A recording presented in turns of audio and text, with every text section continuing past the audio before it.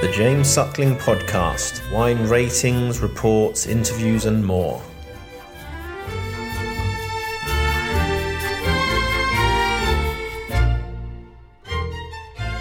Hello? Hello, James. How are you? Good. Everything fine in Hong Kong? Well, yeah. Philippe Serres is probably coming with us. Good. Hey, Philippe. Ça va? How are you? How are you? Are you in Paris? Well, yes, I am in Paris, actually, yes. Nice. Okay, good. Let's taste. We're tasting the Mouton. I can't wait to taste it. Great color. Yeah. Oh. It's a big majority of Cabernet Sauvignon, 90% on the blend, which is one of the highest. We get a little hint of Merlot, 9%, and 1% of Petit Verdot. Well, as I say, the Cabernet Sauvignon this year in our soils, and you know that Mouton, it's pure gravels. I mean, to make it simple, little pebbles and sand, very few clay. And this kind of vintage is perfect for this grape variety. And so that has given a level of maturity, richness, balance in the Cabernet, which was absolutely, I don't want to say exceptional, but on the top of the vintage we had. I like the fact that it has power but finesse at the same time. The tannins are very fine grained, and there's a real purity of fruit. The Cabernet Sauvignon character, the currant and cassis and lead pencil really come through. Yes, we have a pretty good level of maturity. It's always challenging in Mouton in this kind of year because finally we have to catch the grapes enough early. If not, that gives an excellent wine, but sometimes too opulent. And so we start on September 18, if I remember well. We finish October 5 in advance comparing to the other states here in the area. And we have kept, I think, we have kept on one side this very fresh fruit, this color, which is really violet. That's incredible. The nuance of the color. After 7 months of aging, that's after 7 months of aging, generally you start to have a little evolution. But no, it's very fresh. You feel really the fresh fruit, just a little hint of wood. But you have also, on the other hand, these typical aromas of Mouton, slightly toasted, slightly roasted, which is a sign also of the maturity of the Cabernet Sauvignon. Oh, it's a very Mouton, even if it's very dense, of course, but it's kind of big bowl, no? A big bowl with a lot of, with, as you say, seamless tannins, very round, very rich, very opulent. Is there a particular vintage you might compare the 2019 Mouton to? That's a tough question. There is hint of the 2010. There is some nuances which reminds me of the 2010. The richness and the freshness and the tannins. So what I don't know yet, because of between close to 10 years in between, is the 2019 as powerful as the 2010. But it's very here. It's very looks pretty similar. It's not exactly the same, but pretty similar.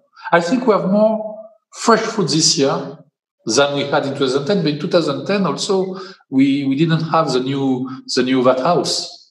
We work on the former one. So excellent. In between again, we work by gravity. We have made a lot of improvements technically speaking about the winemaking with a tool. I would say. I can see that. Well, great. Thanks again. And what is your feeling from your part, if I may?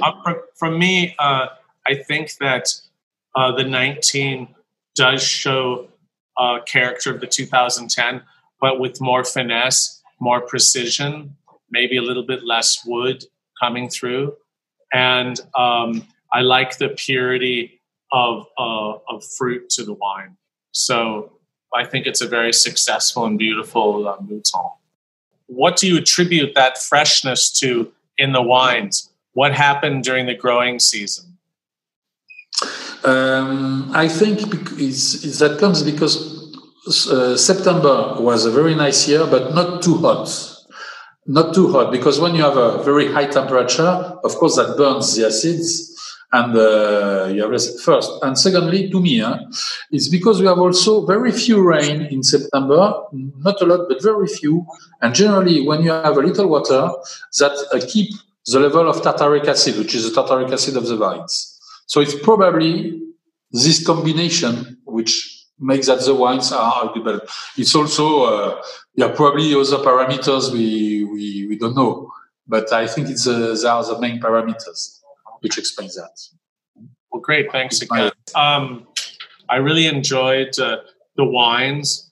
I think Mouton showed extremely well. Anyways, thanks for the tasting, and we'll look forward to seeing you in person sooner than later.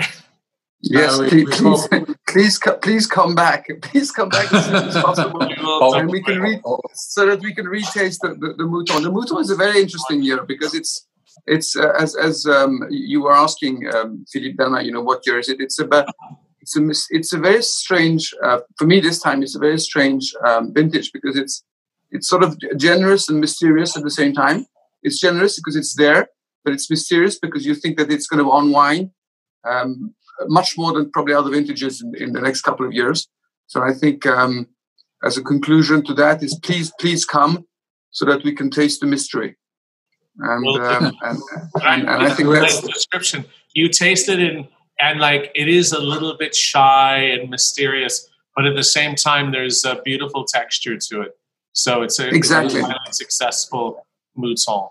It's one of these rare vintages where you say, hold on, we have a bit of it, but let's wait 1 year, 2 years, 3 years, and let's continue sort of trying it and drinking it and see how it evolves. And the mystery is there. So that's really what I like with these vintages. You don't have many vintages like that, but it's one of these vintages where you really have a generosity to it, so you can feel there's something at the same time a mystery where you can say, let's do it again in a year, 2 years, 3 years, 4 years, 5 years.